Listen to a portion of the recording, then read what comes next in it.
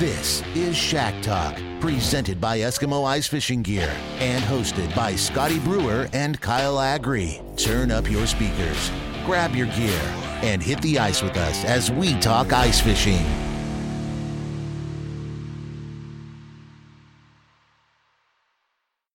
Hey everybody, welcome to Shack Talk. Scotty Brewer and Kyle Agri of Brewer Agri Outdoors as we continue with Season 3 of Shack Talk. Come on in, grab a bucket, and have a seat. We're going to be talking ice fishing, brought to you by Eskimo Ice Fishing Gear. Kyle, the ice season is really starting to shape up. You know, we're getting ice throughout most of the ice belt now. It's not just certain areas. So pretty much everybody's able to get out and enjoy the sport that we all love so much. You still need to be careful. We're not going to necessarily talk ice safety a lot on this show, but ice safety should always be your first priority every time that you go out. You're exactly right, Scott. And we did cover that in an earlier edition or an earlier episode if you're interested in just some of that conversation. But you're right. It's an exciting time of the year. With the early ice up this year, Scott, we've had already here we are with people out. They're catching fish. They're having access to water that sometimes they may or may not have access to this time of the year. And it's really making for, at the beginning here, it's making for what looks to be a really, really great ice season. You know, it certainly is. And as you guys get out and fish with your buddies and you're sitting on those buckets in the shacks and visiting and if Shack Talk comes up and you guys got some ideas, things that you may want to hear about, we actually had a listener reach out to us that mentioned one of our episodes today, which is super amazing. So we've been getting a lot of different messages from people. Reach out to us. You can find us on Brewer Agri Outdoors on Facebook, breweragrioutdoors.com. Scotty Brewer, Kyle Agri on social media. There's a lot of ways to find us. Let us know what you think. You know, we love hearing from all of our Shack Talk listeners. If you got any great ideas of a destination, someplace you're thinking about, you'd like to go sometime, you want some more information, or you want a specific tip or tactic to talk about, let us know, and we'll see if we can get it round up. You know, Scott, you and I work a lot of the ice shows here at the beginning and early part of the season, and sometimes that means we miss out on some of that early ice opportunity, and that's kind of one of the things you give up, if you will, being in the industry, but you have had a chance to get out on the ice. I know you were out recently, and you had a chance to get out there and kind of knock the rust off some of those ice rods. And how did that go for an early ice outing? You know, that worked out really well. We interviewed Chip Lear for our radio show here not too long ago, and when we were talking to Chip, we had asked him about what he was going to do on first ice, and he made a comment that just makes so much sense. So we had asked him what he was going to go fishing for, and he said, anything I can, anything that'll bend the rod, that's what I want to do. I want to go out and catch as many fish as I can, and I really don't care what kind they are. I just want to go out and, like you said, knock off some of those cobwebs and kind of get going. And that's what we were able to do. Ended up taking a buddy and his son out, and we ended up doing some pan fishing, caught a pile of panfish. Took a little while to figure them out, to find them, which is a part of those knocking out the cobwebs out of your brain. You know, if it was easy, then it's not as much fun. You got to figure it out, catch a bunch of fish, test your tackle, and now it seems like the season is now really in full swing.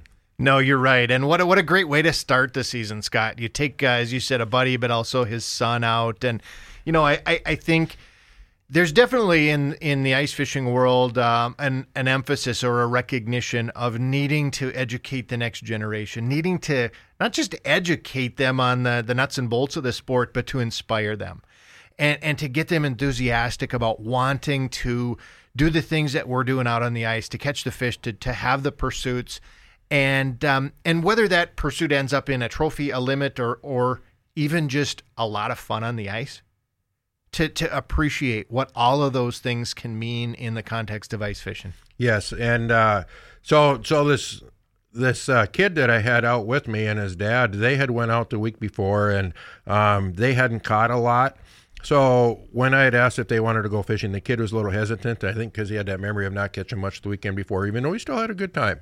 And we really prodded him to make sure that he was going to come along and have a good time. And he kind of waffled back and forth a little bit. But on the way home, he literally thanked me many, many, many times for taking them out. And, that's what makes it all worthwhile. Just the fact that you can get them out and they can enjoy it, and then they can look forward to the next time, to the next outing, and keep that passion growing.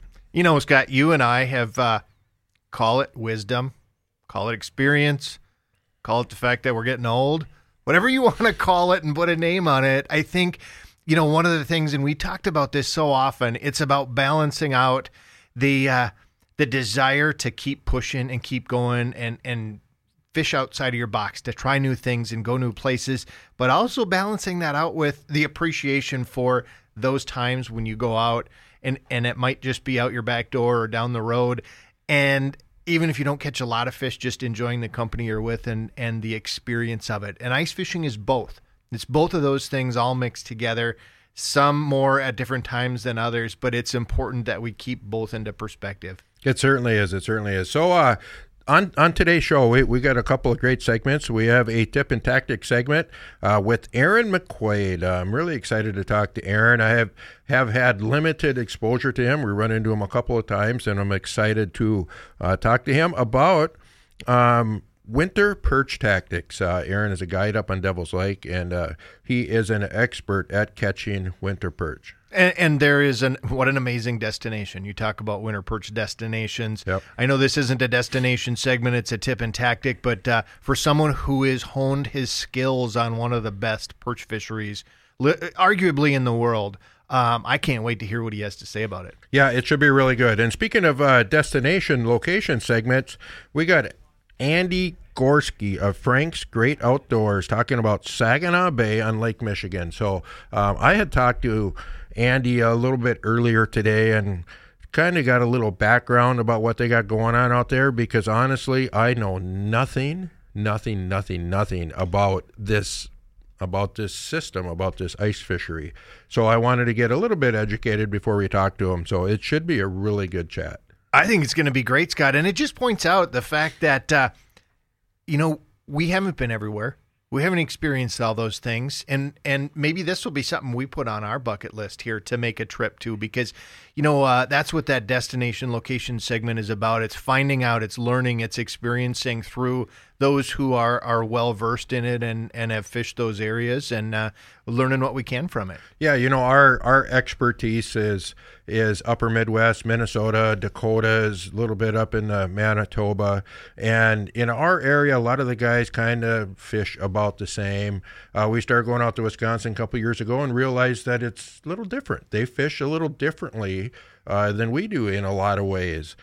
And now Saginaw Bay, that's like way on the other side of Wisconsin. So I'm kind of curious to see how they fish. And the beauty of going to all these destinations, talking to all these people, is that we can share their successes with all of you. And maybe we can all get a couple of good nuggets to make each of us a better ice angler. That is sounds like a great plan to me, Scott. I'm excited. It's always good to be talking ice fishing. Folks, we're going to take a quick break. We'll be right back with some tips and tactics with Aaron McQuaid.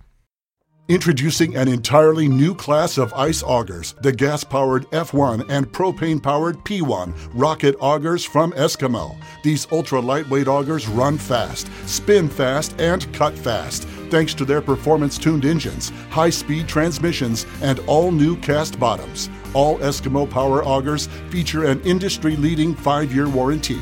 Get assurance. Get reliability. Get Eskimo. Learn more at geteskimo.com. Hey everybody, welcome back to segment 2 of today's Shack Talk. This is our tip and tactic segment. As you know, we do a tip and tactic segment and then a location destination segment. On this one, we're going to chat about some winter perch tactics. There's so many people that love to target perch, especially jumbo perch, through the ice. So we figured we'd go out and find a perch expert. We got Mr. Aaron McQuaid. Aaron is a guide on Devil's Lake. He's been guiding there for 12 years. He guided on Mille Lacs for 15 years before that. So he's been out chasing perch for a very long time. Obviously, perch is probably not the only thing he chases after, but they are definitely a passion of his, just like they are of all of ours. So welcome to Shack Talk, Aaron. Nice to have you on. Well, thank you. Thanks for inviting me. So if we're going to talk perch, one of the things that we've probably got to figure out first is kind of locations. It seems like perch tend to just kind of roam. They travel in schools, they get into these big schools, and then they just kind of roam all over the place. Is that right? Well, in a lot of ways it is. They're looking for food. We find them a lot of times in this 9 to 12 foot of water as the water was coming up on Devil's Lake or different bodies of water where you got fresh water coming in and a lot of weeds up there, and that's been good. But there's a lot of lakes you don't get that, or different parts of that lake. Like out here in Devil's Lake, there's a lot of fish out in this 20 to 40 foot of water that we're starting to learn more and more of. So, and those fish are there because of, you've already just talked about two different patterns: up shallow, maybe where there's fresh water coming in, or if there's some flooded timber and weeds, or out deep in the basin. Those fish are there for a reason, and they're there because there's food there. And I think no matter what body of water you're trying to fish, let's say you're on a shallow, just a shallow flooded lake by Valley City, North Dakota, or if you're out on Lake of the Woods trying to catch some of the jumbo perch they have there, or Devil's Lake, or wherever you're at, you got to figure out what they're trying to eat, because if you can figure out what they're eating, you got a pretty good chance of catching some fish. Absolutely. And as far as some of the tactics that I do as far as going out there to see if there's fish in the area, you want to run some kind of a fish locator, whether it's a Vexilar, a Markham, anything. You have to have some kind of electronics, and you got to believe in it. I use Vexilar. I'm very fond of them. I've had very good luck with this new 28. It has good separation on the bottom. But so you're using something. If it's a dark stained water, I'm using more rattles. Maybe something with some flutter to it. Whether it's going to be, if you're looking for certain kinds, I use a lot of the Rattle Masters from Castmaster. It's a new one that came out. Clam has a lot. Northland has some. There's a lot of good different products out there that work, but something that rattles just to see if you can get the fish in. Now, there's so many different ways. I mean, there's times once you get the fish in, if they don't bite, now you want to start switching. I have had a lot of guys in my guiding practice where I'll come back to the house and I'll check on them, and they say, well, we're not catching none. As we start there and start talking, I'm like, but you have one on your graph right now. And they're like, oh, well, that's just a red line. That's nothing. I'm like, no, that's really a fish. That's really a perch. So now you got to find out what kind of a cadence they want. How hard do you want to jig? And if you keep seeing the fish, maybe you just need to check your bait. Maybe your bait fell off. Maybe you need to switch a color or switch a bait. So there's just a lot of little things, but you pay attention to the little details. If that Vexilar is telling you that fish is coming in and going out, coming in and going out, that means he's making a swipe at it. That means that you got something really close to what they want, whether it's a presentation. I mean, you might have the right presentation, just the wrong color. You may have a full minnow versus a minnow head. Then we can get into more details later as far as maybe you have to kill that minnow. I've seen it with AquaViews and these underwater cameras. They really, really help you dial in the fish better. I mean, if you don't have one, you definitely need to get one and play with it. And it just helps you with how you fish later on, even when you don't have it. It gives you that confidence that you may be lacking. Aaron, I've found that when I've fished perch, there's been that phenomenon where if you can get one to bite, all of a sudden you start that little competition amongst the school of fish. And and you get one of them fired up and you pull them up through the hole, and you just want to get down there as quickly as you can because the others are looking for what that first guy got, and you can really play that to your advantage. Absolutely, and as I hate even to kind of tell the main secret of a lot of different perch lakes, but don't be afraid to call your buddy over. This is kind of a team sport here. Have him come over and fish out of that same hole. So as you're bringing a lure up and bringing that fish up, have him already baited up and ready. So as soon as you come out of the hole, he's going down. And sometimes it might be some shrimp or something that they're spitting up or some of the food that they're eating, and it starts that feeding frenzy. And as you turn that fish sideways, it gets others to say, hey, what's going on? Yeah. Why is he going up towards the top? So it brings them over. But as one of the crucial things I have found, and hopefully you guys will see this as you start paying attention, but if you start seeing 3 and 4 fish below you on the Vexlar or on your fish finder, stay above them. So when you do set the hook, you're not siding that fish in the school of fish that are there, because you will spook them in some time. So you can catch way more fish by staying about a foot or two above them, or as you see them coming up, start trying to play that cat and mouse game like you're getting away. Nobody even pays attention when you hook them and up through the ice he comes. That's an amazing tip for our listeners.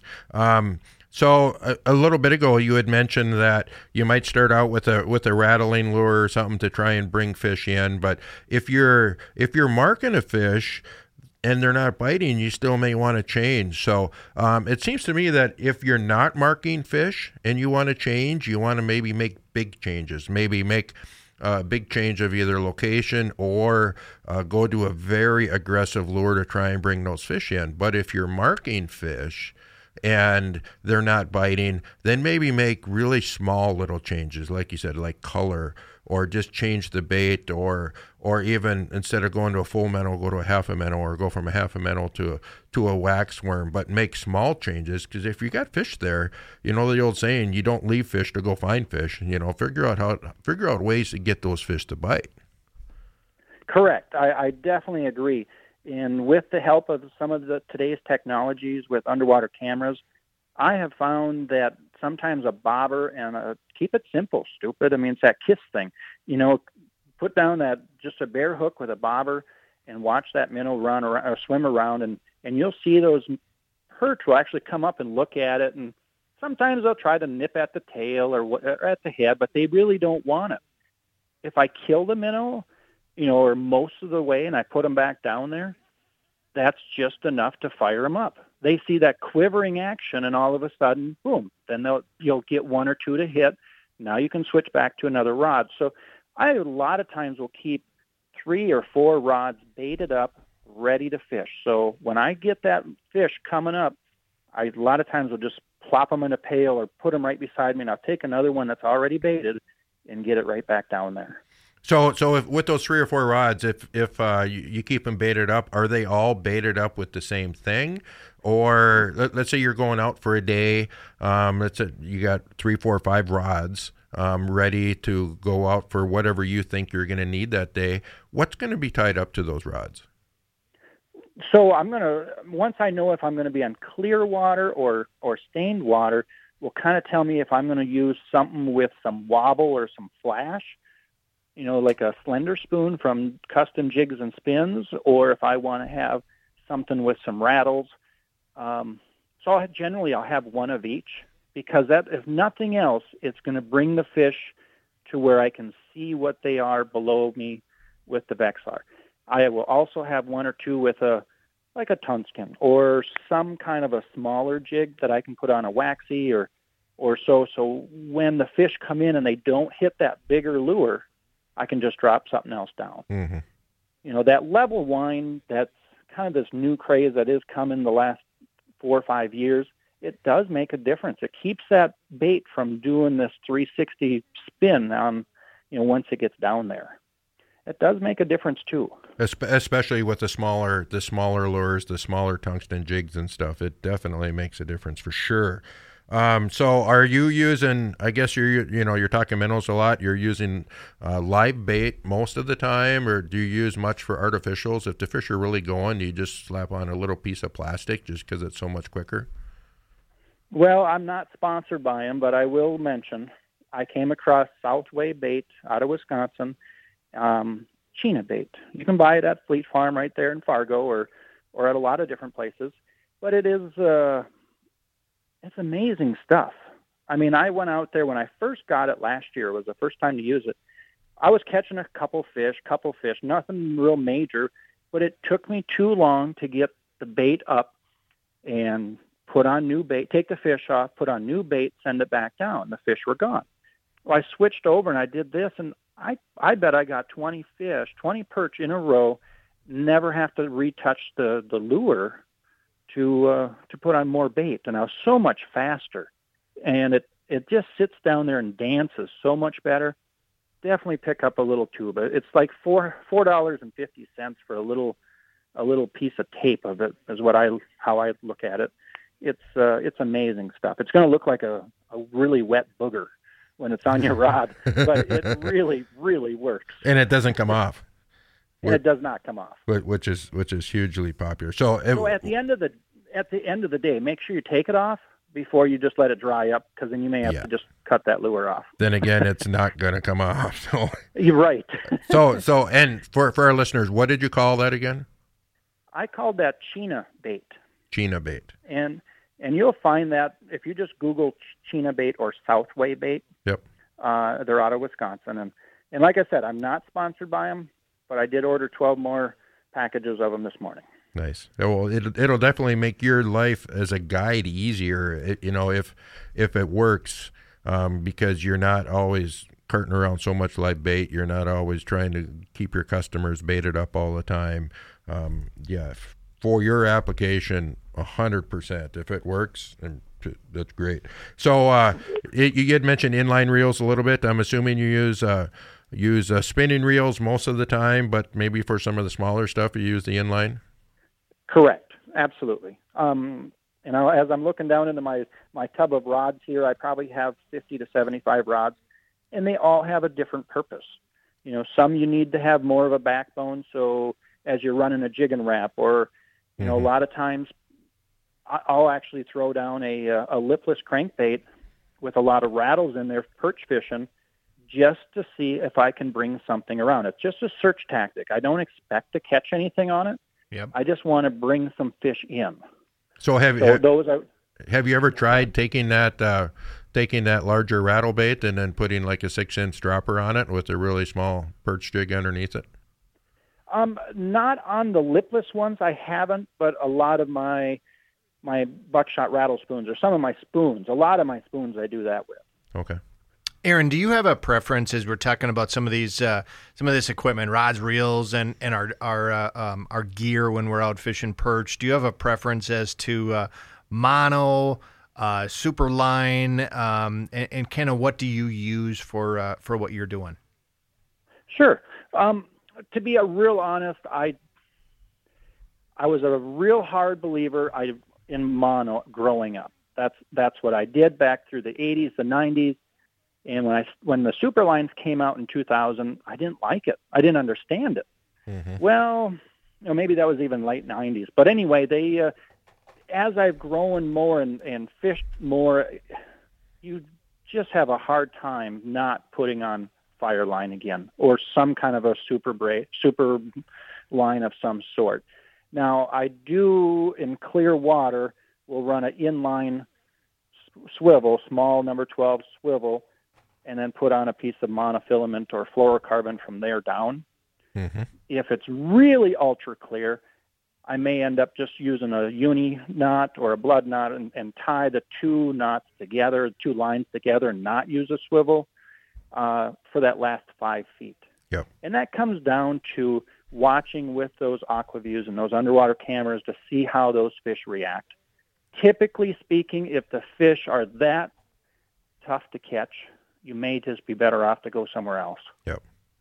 Great tips, Aaron. Great tips. If any of our Shack Talk listeners would like to know more information about you or your guide service, how could they get a hold of you? How can they find you?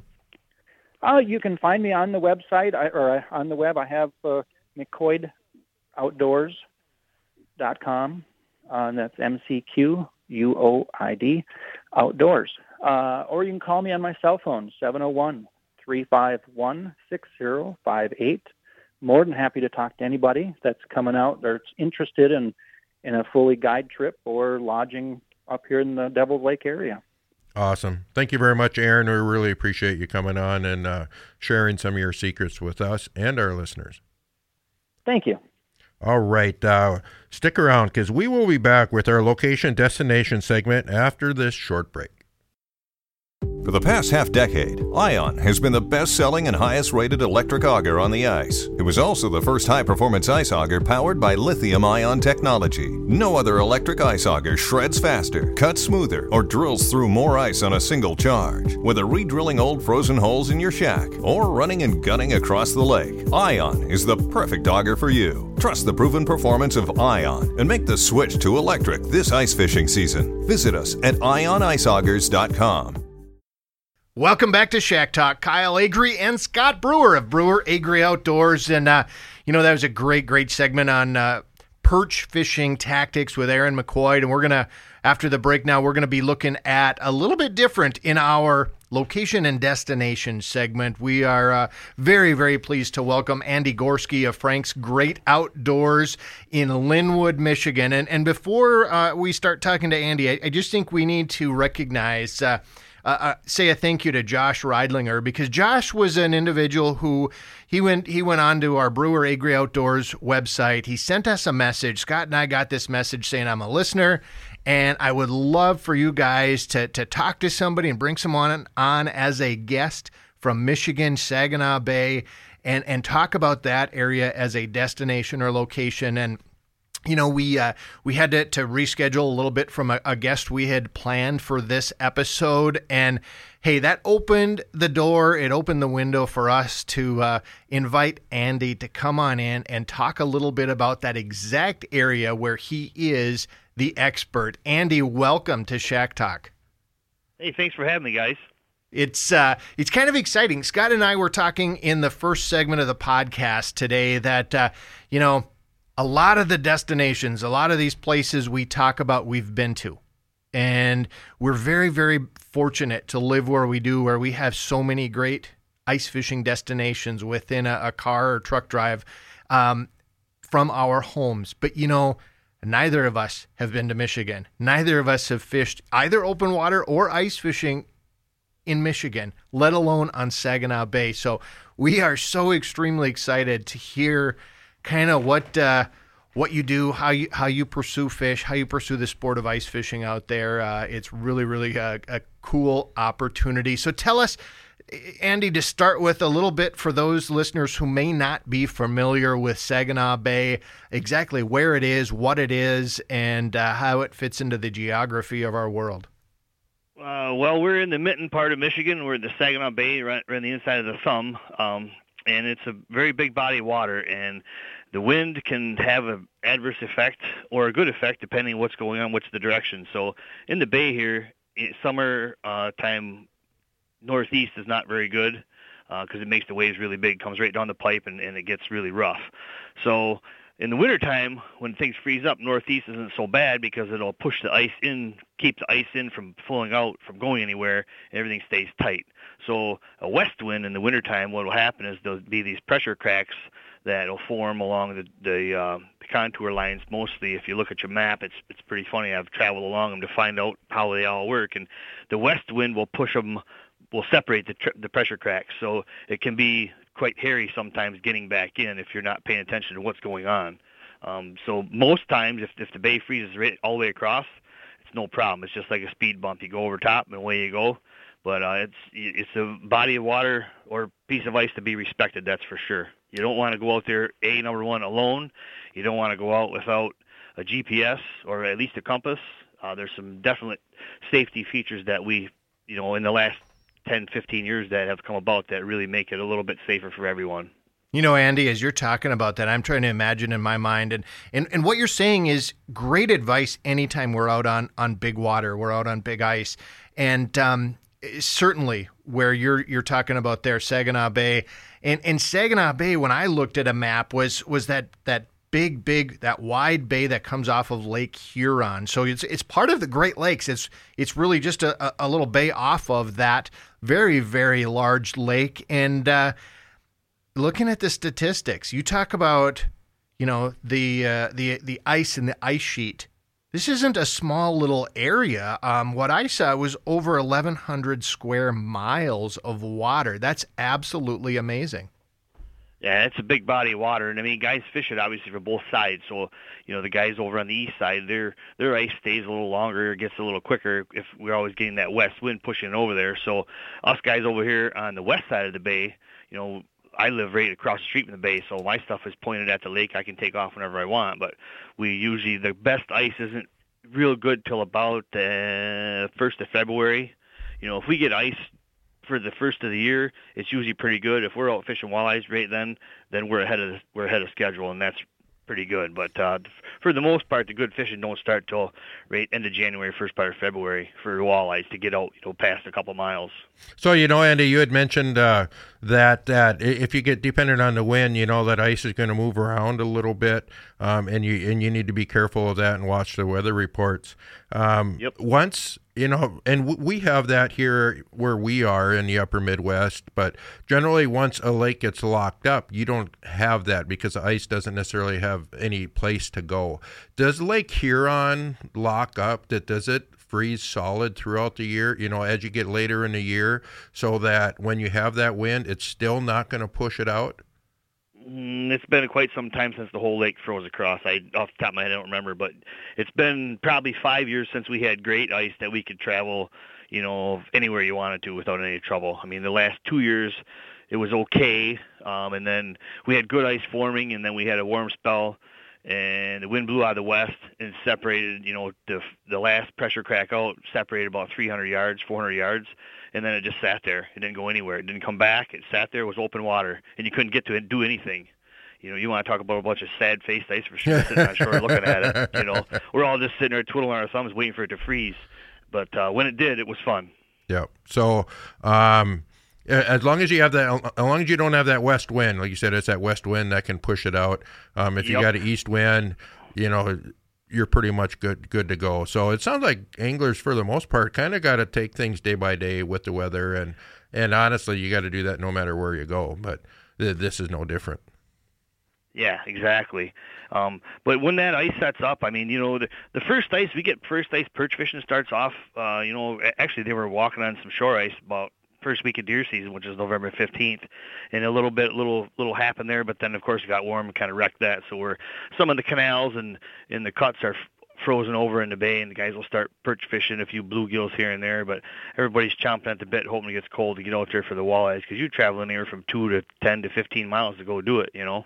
So, Andy, as you look at traveling out there that distance, you know, numerous miles out, potentially those cracks, those heaves, those pressure ridges, typically for folks out there, is there any vehicle travel, meaning like trucks and whatnot, or is it just sleds, wheelers, ATVs, and that kind of thing?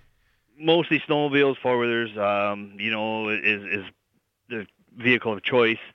It's been about 4 or 5 years since I drove my pickup out there. I never thought I'd see it in my lifetime, but we did, and we had 2.5 feet of ice, and we were going out a couple 3 miles in trucks and catching fish in 8-10 foot of water.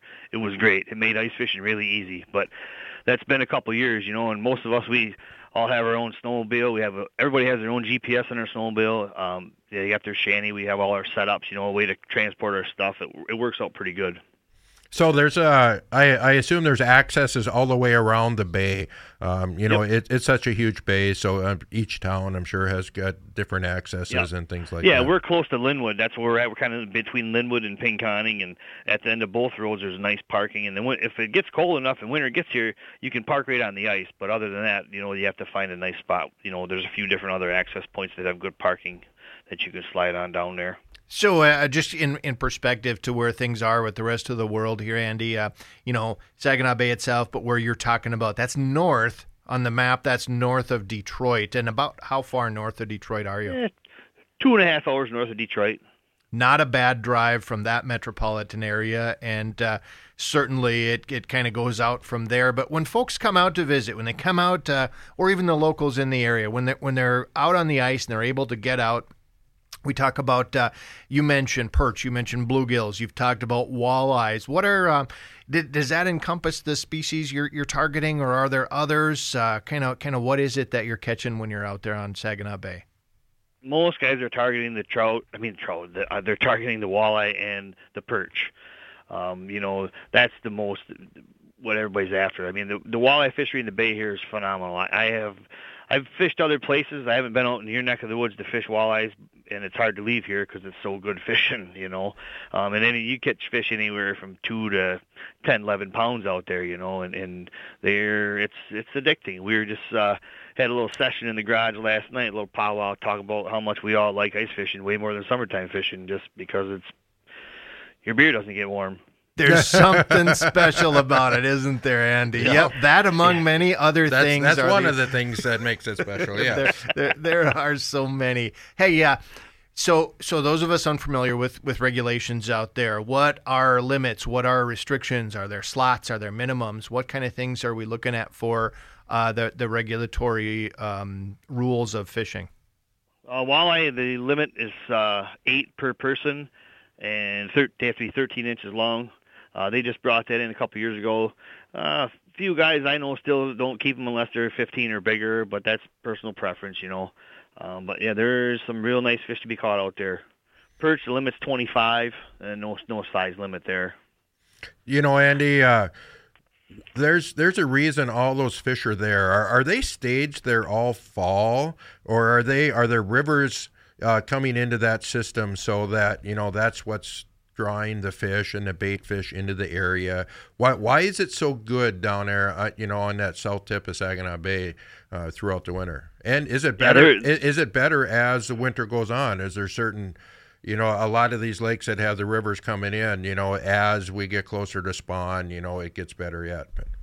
Yeah, when that last ice, when the fish are coming into spawn, they're coming into the rivers. That last ice fishing is really good. I mean, you don't even have to get 6 foot of water, and you can go out there and just put a whacking on them in a short period of time. It's a lot of fun, that shallow water fishing. But I mean, we get after them in all aspects. I mean, until we ice up, this fall fishing's been great. If you can brave the cold and you already bagged your buck, I mean, guys go out there and troll until she ices up, and the fish are bigger in the fall. It seems to be nicer sized fish in the fall. But even going there and jigging them in 12 to 20 foot of water is an absolute blast. You hook onto those bricks on the bottom, and boy, they like to fight. How long does the season go in the late winter, spring? Well, the bay never closes, the lake, but the rivers close. So March 15th, they're closed March 15th till the last Saturday in April. That's good to know. As someone who's planning a trip, I would want to certainly keep that into perspective in terms of how you plan that with your season. Andy, what are some of the tactics you use as you're out fishing? Spoons, rattle baits, live bait. What are some of the things that are common amongst the ice anglers out there? Most guys jig with jigging spoons, whether it be a Clio, a Crocodile, a Loco, your favorite jigging spoon. The sky's the limit. Some guys will tip it with just a regular blue shiner, or emerald shiner, like a walleye size one, 2.5 to 3 inch. Right. I like to pinch the heads off, just use the head. The last few years, when they bumped it up to three lines per person, a lot of guys started buying more tip-ups, and they'd set a tip-up on a tip-up, and that really blew up. A lot of guys, not many people fish tip-ups in the bay, and then when you can throw that extra line out there, they'd buy a tip-up, leave that sit. Or even the dead stick method, which you just have that over in the other hole, sitting there with a live minnow off to the side, maybe a slip bobber on there, and that works too. If you take a break from jigging, you always got something down there wiggling, and attracting them in. That's a very effective as well. Having the system that allows you to fish effectively with those 3 lines, and whether you choose to fish with one, that's certainly an option. But anytime you can increase the number of lines and hooks and lures you have out, it increases the odds of the fish you're going to catch. And so the key is to do it effectively and be able to monitor it and fish that effectively to catch the fish when they are biting. And tip-ups is a great way to do that. There's no question about it. Andy, you mentioned that a lot of anglers out there chase perch early in the season. What might be some of the differences? Are these the same areas of the bay? Are they different areas, different depths of water, different tactics? What are they doing for chasing perch? Just a lot. There's shallow water, so you start out that first ice, you're walking out there on, maybe 2 inches of ice, and you're getting in anywhere from a foot to 3 foot of water. A lot of guys will jig those beaded spoons or jack hooks per se. The beaded spoons, they usually don't have a barb on the hook, because them fish come in, you catch them, and you flop the fish on the ice, the hook falls out, and you put the hook right back, and you catch them one after another. It's a really effective way, especially if they're biting hard that day. But everybody's got their own little tip or little trick. Some guys do it. If they're more finicky, they'll put like a spike or a waxworm on there, wigglers sometimes. I'll even put it, I know some guys will do just a regular 2-hook perch rig and hook two perch minnows on there so they're swimming around live just to keep some traction down there and jig the other one. And if you're that 2 foot of water, the trick is to be there early and to be quiet. And then once 10 guys walk by, you might as well pick another spot because they scatter pretty quick in that shallow water. Yeah, that is one of the tricks, isn't it? Just to be stealthy and get out there, and the ice is that thin and the water's that shallow. Those fish tend to be a little bit spooky, and you're right. If you can get out there without them really being disturbed, you're probably in for a treat. But once they get scared out, they're probably not coming back in yet that morning or that day. No, they're just on the move. They're all just swimming around there chasing bait. That is for sure.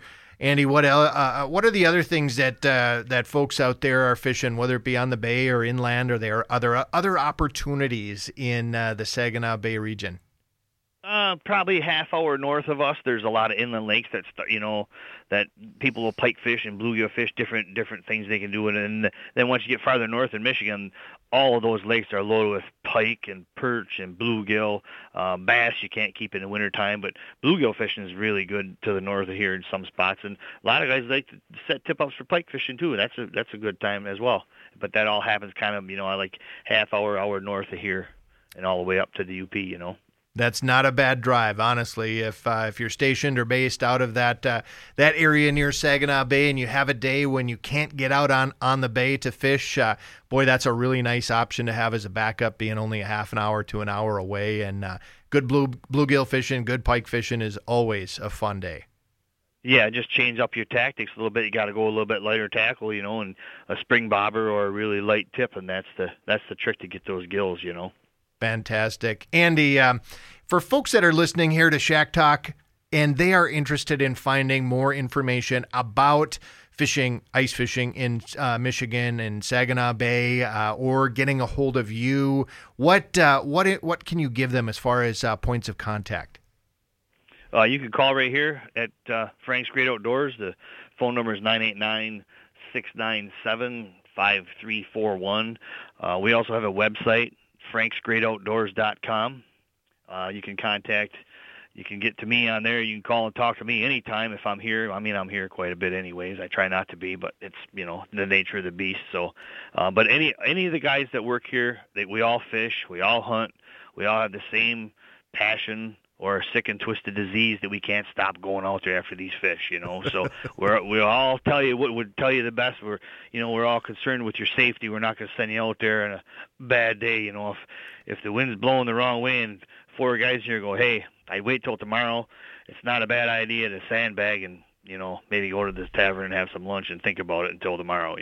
You bet, or take a drive up and catch some nice bluegills for the day and then hit it back on the bay the next. But that information, Andy, and that resource as a local person who's so experienced on that body of water, you can't put a price on it. And Scott and I say it all the time. The folks there in the bait stores, the folks in the sporting goods stores, the folks who are guides in these areas, they're the ones to talk to. And you can read reports online and you can hear information online. And that's all good. And it's all part of the research part of it. But you just can't beat the actual experience and knowledge of folks like yourself. So we appreciate you sharing that contact information, and certainly encourage any of our listeners thinking about heading your direction to touch base, to gather all the information they can ahead of time and be prepared to have a great time fishing out there. Andy, thank you so much for joining Shack Talk. We appreciate it. We've loved visiting and talking ice fishing with you. And again, thanks for joining us. Right on. Thanks for the opportunity. Feel free to give us a buzz anytime. We'll try and steer you in the right direction and help put more fish in your cooler. Fantastic. Folks, thanks for listening in today. It's always a pleasure to talk ice fishing. We want to thank Eskimo Ice Fishing Gear, GetEskimo.com for their support of Shack Talk. Find them on their website, GetEskimo.com. Find them on Facebook and Instagram. And again, we love hearing from our listeners. Send us a message. Let us know what you think. Let us know if you have some ideas or thoughts on some locations, destinations, tips, or tactics, and we'd love to talk about them here. And you can follow Scotty and I on Brewer Agri Outdoors, Facebook, Twitter, Instagram, and YouTube. Until next time, get out there and go fishing. Be safe and good luck.